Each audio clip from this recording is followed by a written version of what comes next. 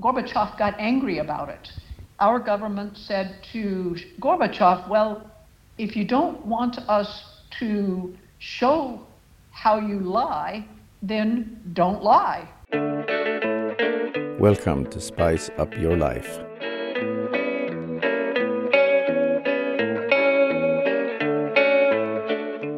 This is our second interview in English, so it will be a little bit easier, I hope, and also maybe the English will be a little bit better. Today we are going to talk about disinformation, and to my help, or as a special guest, I have an author and a filmmaker, but what I would say that the most important for this part is that you are a political scientist. So please welcome our distinguished guest, and I'm very honored to present Kathleen Bailey. Thank you. It's a pleasure to be here.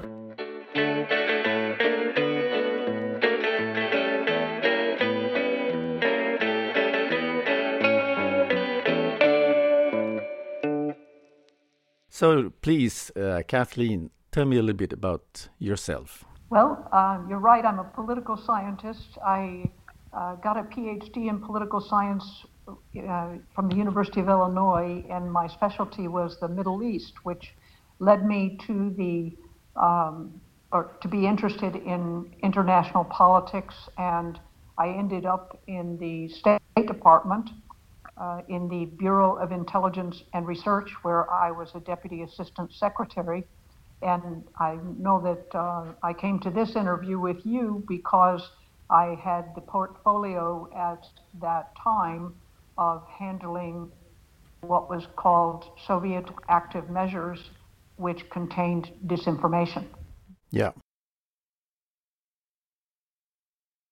I've seen you in documentaries, and I read quite a lot, and you became quite famous in the middle of 1980s, and you were actually head of a group called Active Measures Working Group. Can you please tell me a little bit about what that is? The Active Measures Working Group was formed in the State Department primarily as a response to what Moscow was doing in terms of creating forgeries and putting stories that were false in foreign newspapers. And the U.S. Congress at that time in the 80s flipped to being Republican, and the person who came in as Speaker of the House was named Newt Gingrich. Mm-hmm. And Gingrich put in some legislation requiring the U.S. State Department to create a report from the executive branch to the Congress on Soviet active measures. And that is when I was tasked to take over the group and expand its responsibilities and actually produce a report, which was something the group had not done before. Okay, so can you please tell me what is disinformation? Disinformation, that's a good question. It's very different from propaganda. Propaganda is when you try to convince someone else that your way or belief system is better, and you may stretch the truth, but you don't obviously lie. Mm-hmm. Whereas disinformation is when you tell a lie for the purpose of achieving usually a nefarious or an evil goal. So it's when you try to twist the truth or tell lies for the purpose of causing disruption, for causing a society to be in upheaval. What does upheaval mean? It's when groups turn against each other, when people don't understand what the truth is. They tend to believe the worst, and they oftentimes become affiliated with groups that oppose each other, and it causes people to be against one another and to not trust their government, to not trust anybody, really. The whole purpose is very often just to cause the society to be torn apart. maybe isn't that a bit what Donald Trump is doing right now? Well, Donald Trump also has his own sort of disinformation, but I make a distinction between, this is going to sound rude, but I guess it is, between ignorance and stupidity versus conscious, purposeful disinformation.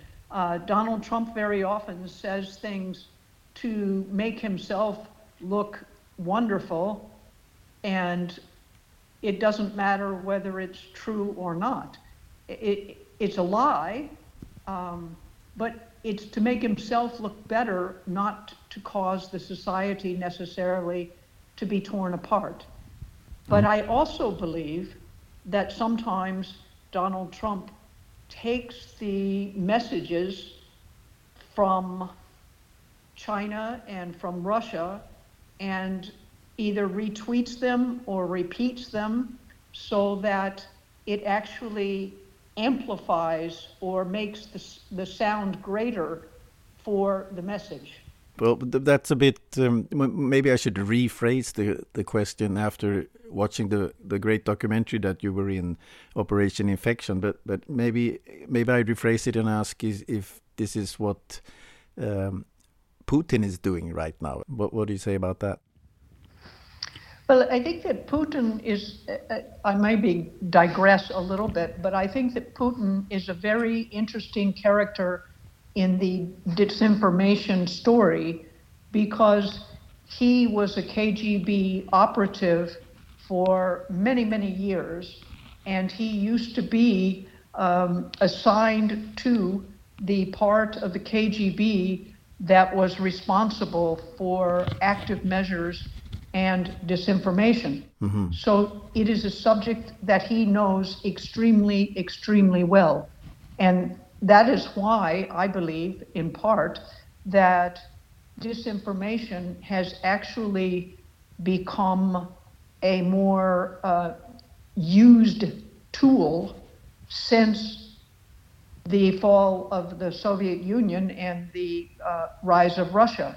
So Putin has made sure that disinformation is a part of Russian foreign policy.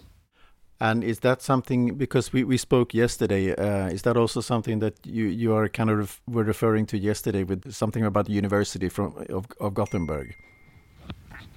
Yes, that had to do more with the Chinese. You know, Taiwan has been the subject of Chinese disinformation for some time, but since the president of Taiwan, President Tsai, a woman, was elected, she is not for joining up with China. She wants Taiwan to be independent, as do most Taiwanese. And so the University of Gothenburg did a study of Chinese disinformation and measures to try to disrupt and cause difficulties during the election this last January in Taiwan. I found that Gothenburg study very interesting because it was the first time that I was able to see documentation of what the Chinese are doing. And I will just give you one example. The Chinese have what they call content farms.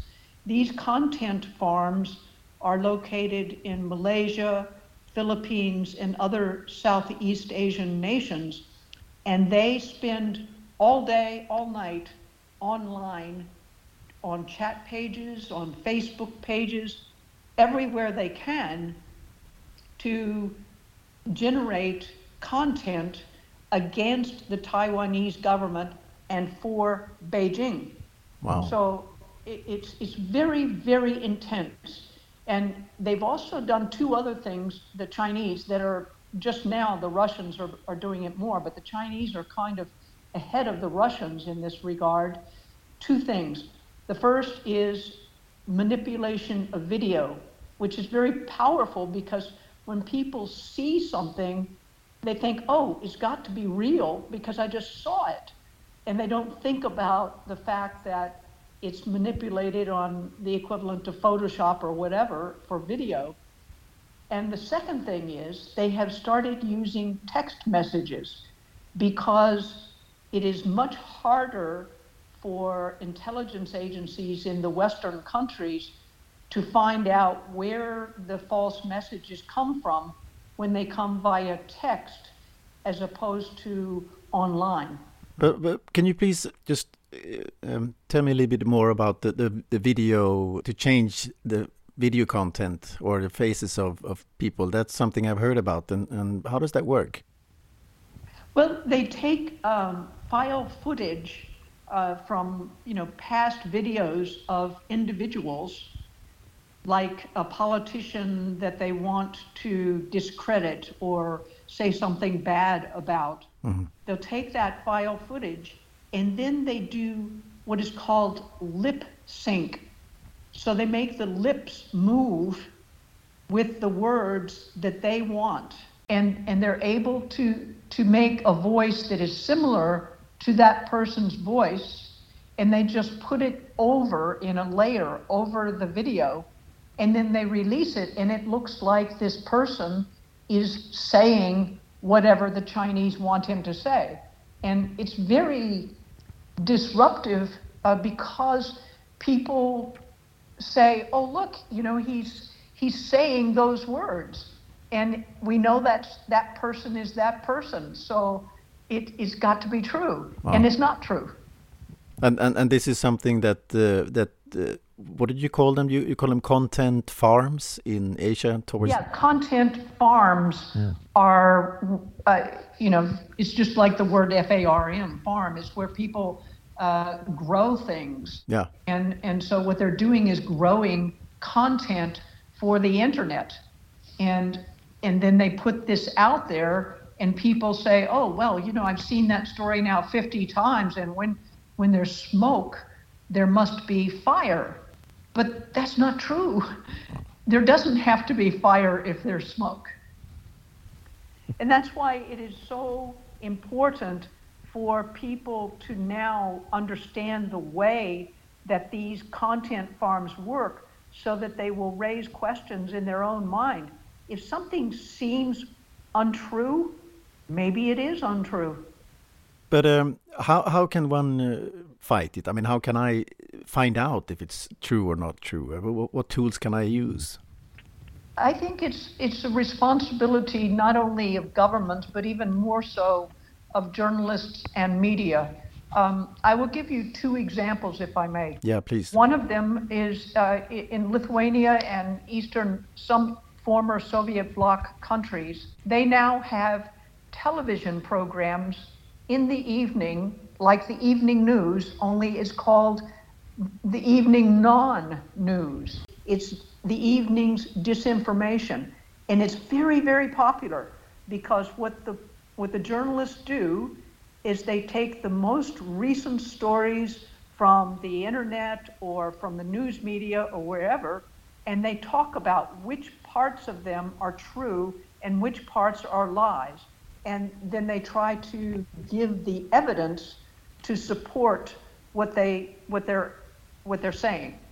So that's one way to fight against disinformation, is to have those kind of journalists. Yeah. The second I will give you is again from the Taiwan situation, when the Taiwanese realized that the Chinese were trying to disrupt their elections this last January. What they did was they set up a government-sponsored or government-supported, financially supported organization to put out on the internet every single day what they viewed as untrue and why they viewed it as untrue. That was what they did with the politician whose example I gave you a minute ago about his lip syncing. Yes. It was very interesting. What the Taiwanese did is they took the real film that had been done 5 years ago of this politician, And in the background, you could see exactly the same thing. So you knew that that video was filmed 5 years ago. Wow. Then they showed his mouth moving in reality, and then they showed the lip sync. And so people could see, oh my gosh, you know, this really was a video that was taken from the past and then changed to make it untrue. But it can also be used the other way around to try to convince people that this was not true, but actually it's telling another thing. Yes, that's right. It's a constant battle.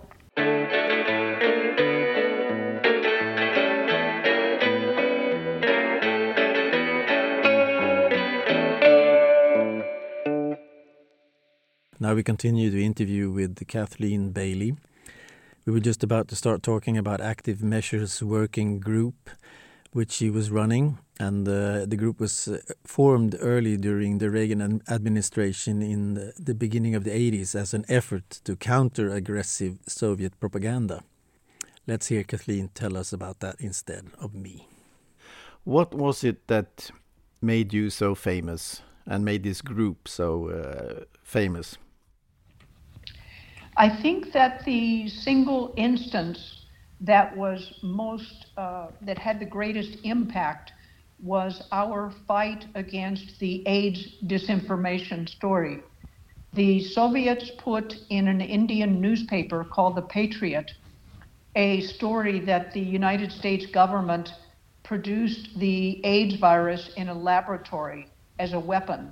Wow. And we were very upset. I was extremely upset by that story because I knew it was untrue and I wanted to prove it. So I went back in time. We found where the first instance of the story was, which was in that Indian newspaper, as I said, and then we were able to show how it appeared year after year, month after month in various newspapers. And finally, it had appeared in 80 different newspapers, most of them controlled by the Soviet Union or communist parties. And then the incredible happened. Dan Rather, who is a very well-known journalist in America, who was the anchor for the evening news on CBS news broadcaster, he reported it as if it were a true story. And that was just a blockbuster.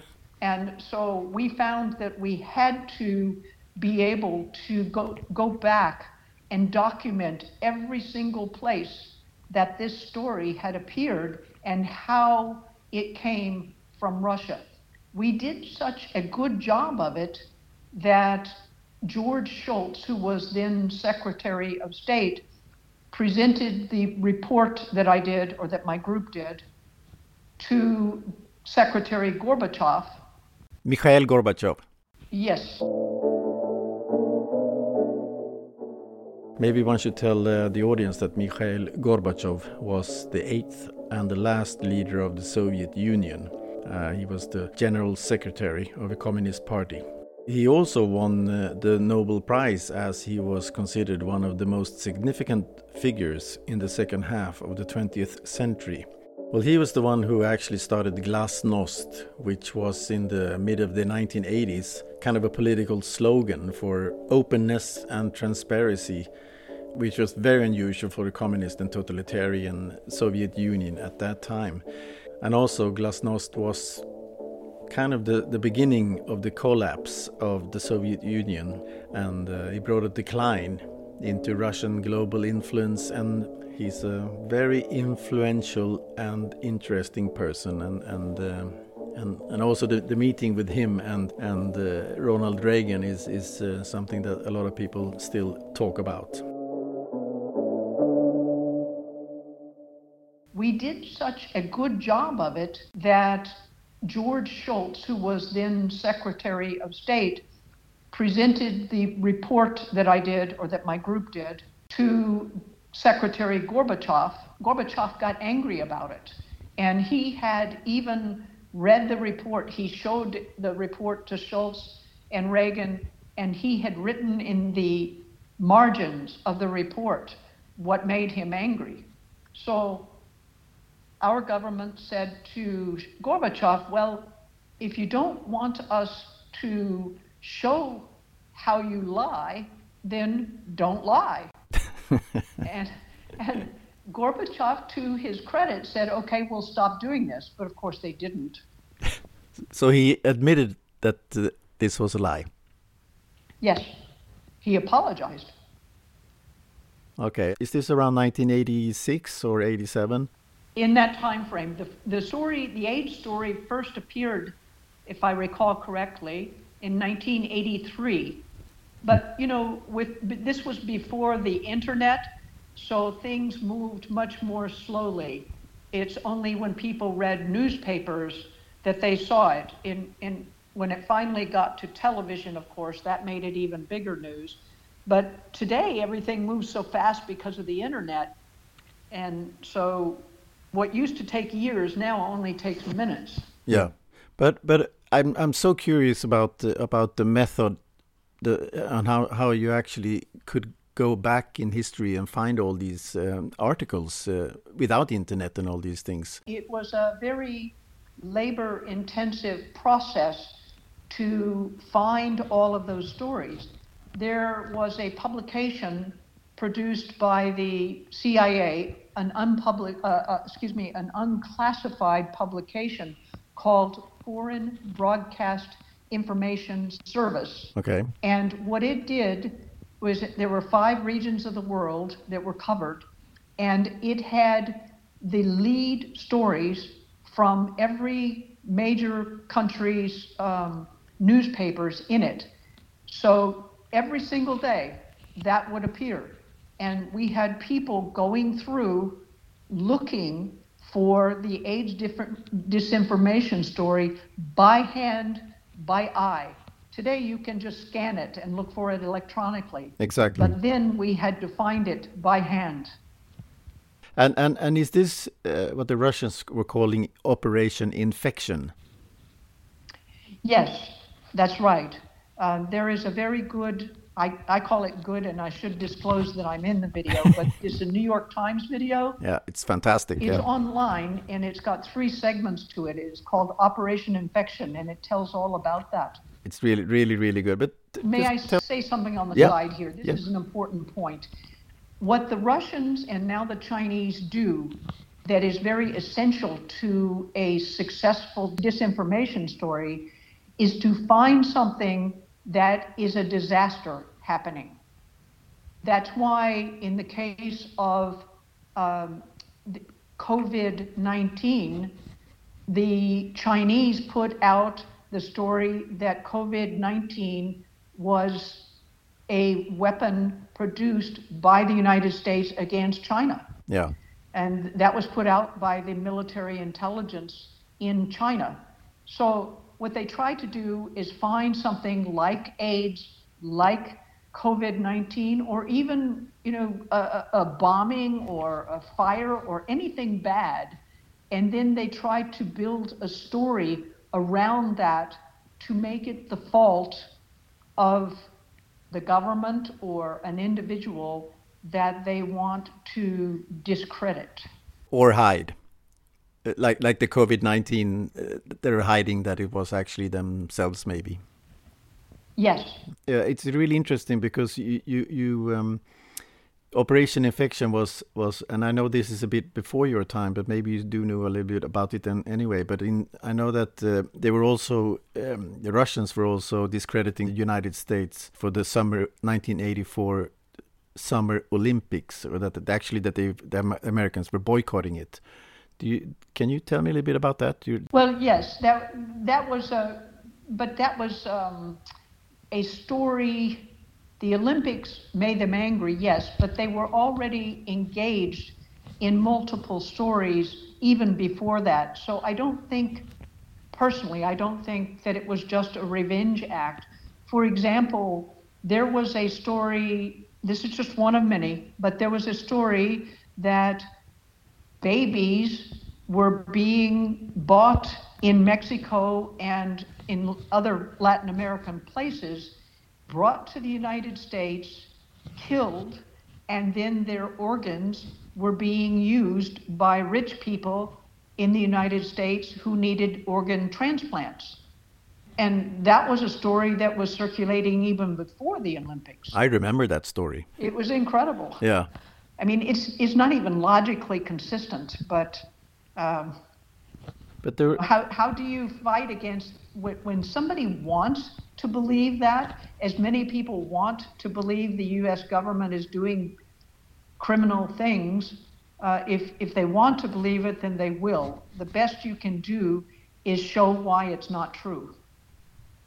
Yeah, like information about drinking chlorine or whatever. Well, like I tried to say before, though, is there's stupidity and then there's disinformation. That's true. And I think it's useful to distinguish between them, because stupidity is not something that you have to go and disprove, because everybody, if they think about it twice, or maybe even just think about it once, they know it's stupid. And disinformation, on the other hand, usually has a more elaborate story. It has often a kernel of truth. For example, the very fact that AIDS existed meant that there was a kernel of truth in it.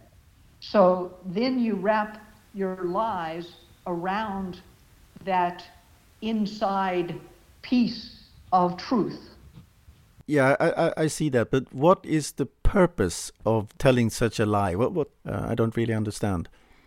You mean in Trump's case? No, I'm talking about let's say the HIV. What was the Soviet Union trying to turn people against each other, to make the society distrust its government and to distrust each other, and to make people fight against each other.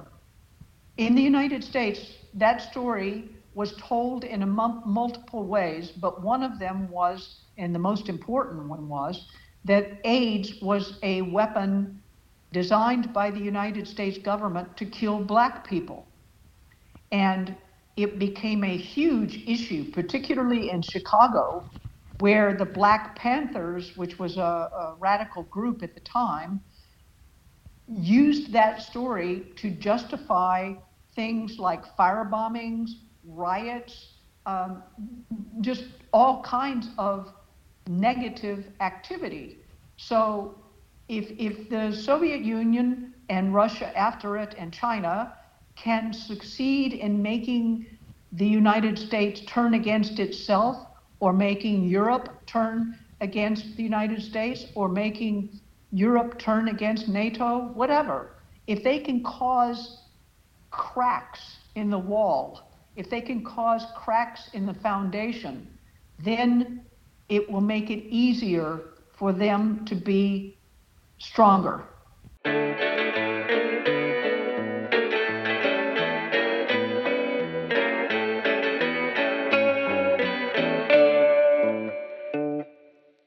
Yeah, I see the logic in that, and I have kind of seen it, and we've talked about it in earlier episodes. Actually, one can see it happening in America with Trump and the politicians. I mean, everything is turned upside down in just a few years. Then again, you keep saying that Donald Trump is kind of ignorant, but still you see it happening almost in front of your eyes. Yes, I think that Donald Trump is...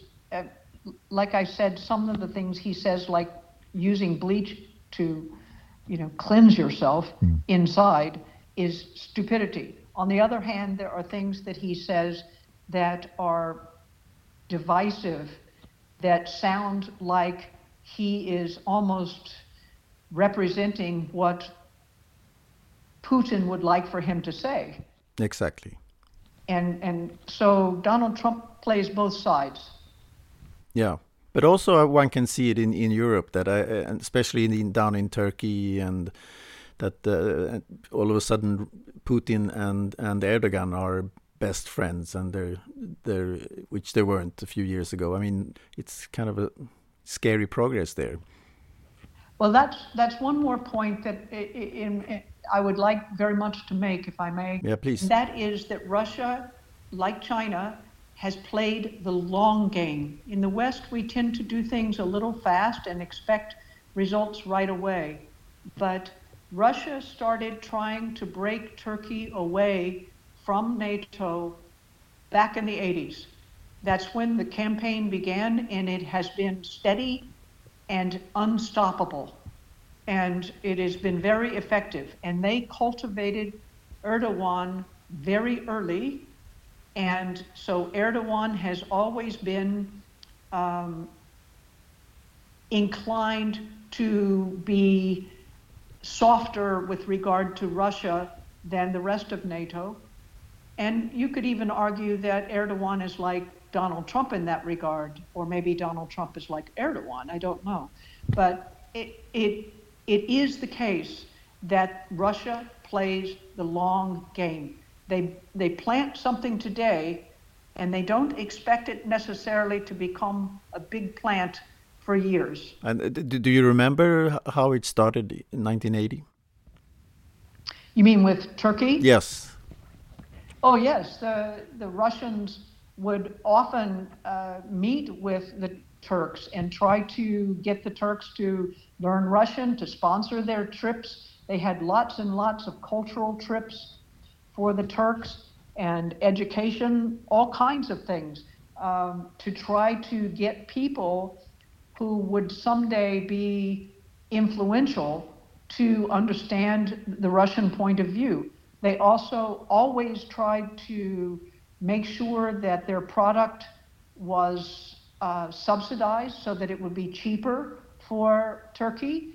And they have always argued to Turkey that Europe doesn't treat Turkey in a fair manner. Mm-hmm. And there are lots and lots of news articles to that very point, including disinformation articles, that point out that the EU and NATO have never treated Turkey in a fair manner. We'll see what happens over there. But can we move back a little bit to, if you don't mind, about Taiwan, China, and the COVID-19? What's happening with the disinformation? Only today there's a big argument and a big about the Chinese trying to not manipulate, but to. The Chinese have not been telling the full story, according to U.S. officials. It's very hard for those of us out of government to know what is true. When I first heard about the Wuhan Institute of Virology and its lack of strong measures to control the viruses that they were working with, it bothered me. I wondered if it was a release from that facility instead of the wet market. But it's hard to know, because I didn't want to do the same thing to China that Russia did with us on AIDS. Yeah. Russia accused us of making AIDS. I don't want to accuse China of making COVID-19. No. So it's very important to get it right, to get the facts. And so I think we don't have the facts yet, but it is clear. One thing is clear. China did not tell us early it didn't tell the rest of the world and didn't tell the WHO early enough. They went and started working on getting personal protective equipment very quickly so that they could get it before the news got out. And they did not give us the genome. Excuse me, genome, what's that? Genome is when you do the sequencing of the DNA of the virus, or the RNA, so that you know how the virus is put together biologically. Okay. You have to know that in order to make a vaccine, to make a treatment, to make a test kit, you have to know the genome to do proper research on the virus. Okay. So And they did not give us samples of the virus, nor did they give us the genome right away. And they still have not given us complete scientific sampling of the various subtypes of the virus. Mm-hmm. But they were early on protecting themselves with protective gear, and so they must have known that something bad was out there. Certainly, because they started trying to get PPE in December. And they didn't tell the world about everything until January. They basically got at least a month head start, maybe more. Okay, and what does PBE mean? PPE is personal protective equipment. Okay. That's the masks, the Tyvek suits, the plastic shields, gloves, and other things that people need to wear in hospitals and research facilities. Okay, yeah. But let me ask you, how long, to your knowledge, has this wet market existed in China? Oh, gosh. Wet markets go back for decades and decades and decades. The Chinese culturally have, for a very, very long time, believed that animal parts have special qualities for medicines, for all kinds of problems that humans have. The story that the Chinese first put out about COVID-19 was that the animal, which is called pangolin, it's a mammal, it's the only mammal, I think, that has scales. It's a hard shell on the outside made of little pieces. Well, I think in Swedish we call it myrkottar. Okay, sorry. And so the pangolin is eaten, but more importantly, its scales are used in medicines and things like to help for erections for men. Okay. And so Chinese sell pangolins, and they said that the COVID-19 was from the pangolin, but that's not, to my knowledge, proven yet. But wet markets are full of wild animals, and we know that viruses can sometimes jump from particularly mammals to humans.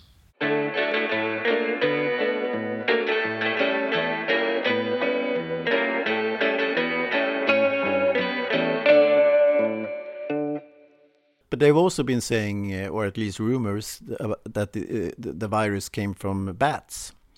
No, No? I don't think so. There have been viruses from bats and coronaviruses from bats, but there's no proof that the COVID-19 came from bats. But the Chinese first said that it came from pangolin. For how long have they been using pangolins in China? Decades and decades and decades and decades, maybe hundreds of years. So why now? Well, that's a question for nature, I cannot answer, but it is possible, conceivable, I should say, that the pangolin previously did not have such a virus, but that it eventually got such a virus from yet another animal. Okay. And that the virus mutated to become able to jump from a wild animal to a human. Now, like I said, we don't know, though, No. if that's the case. That's true, but it's interesting with that suspicious laboratory in Wuhan, and then this virus sort of jumped. Well, it to an certainly animal. indicates that we need more information. And what shall we now be, or what can you kind of warn us about with disinformation on the COVID-19? Well, I think that everybody has to be careful about believing where the virus came from. if you hear something from the US government, from the Russian government, or from the Chinese government, all three of them, or even from the World Health Organization, everybody needs to just wait until more information comes out. It's hard to believe anybody right now, because even the WHO started repeating what the Chinese said right away without even questioning. What was that they repeated from the Chinese? The WHO immediately said China had just discovered the virus. The Chinese put out statistics about how many had been affected. The WHO said, as if they were WHO's statistics, that they had been able to independently confirm this. Well, then 3 weeks later, the Chinese changed the numbers, making the WHO look like a fool. The WHO has just taken everything that the Chinese government has said and put it out almost like they're putting out their own press releases. So who should one believe then today? I think that what you have to do is look at as many sources of information you can and look for what is logical. Everybody has to start questioning, and you can say, well, oh my gosh, what have we come to that we can't believe anybody? Well, that's what we have come to. You can't just believe anybody. You can't anymore. So what you're saying is read as much information as possible before you make up your mind, or don't even make up your mind, just be open about it. No, read as much information as you can. Also try to make sure that what you are reading is from a credible source. I mean, we all know that certain newspapers are sensationalist. That's not where we should get our news. We should get it from someplace that actually does good research and tries to find out the truth. And can you give an example of that? Well, I can, but what comes to mind is not COVID-19, but may I give a different example? Yeah, please. For example, I was reading about the US government has been giving away money for loans in the United States for companies. Yeah. And all of a sudden we are learning that the money went not to the small companies that they were intended for, but instead for the already rich countries. And of course, the government immediately clamped down and would not give out any information about who received the money. Well, this morning there is an excellent article in the New York Times about which companies have received the money. Now, why do I believe that story?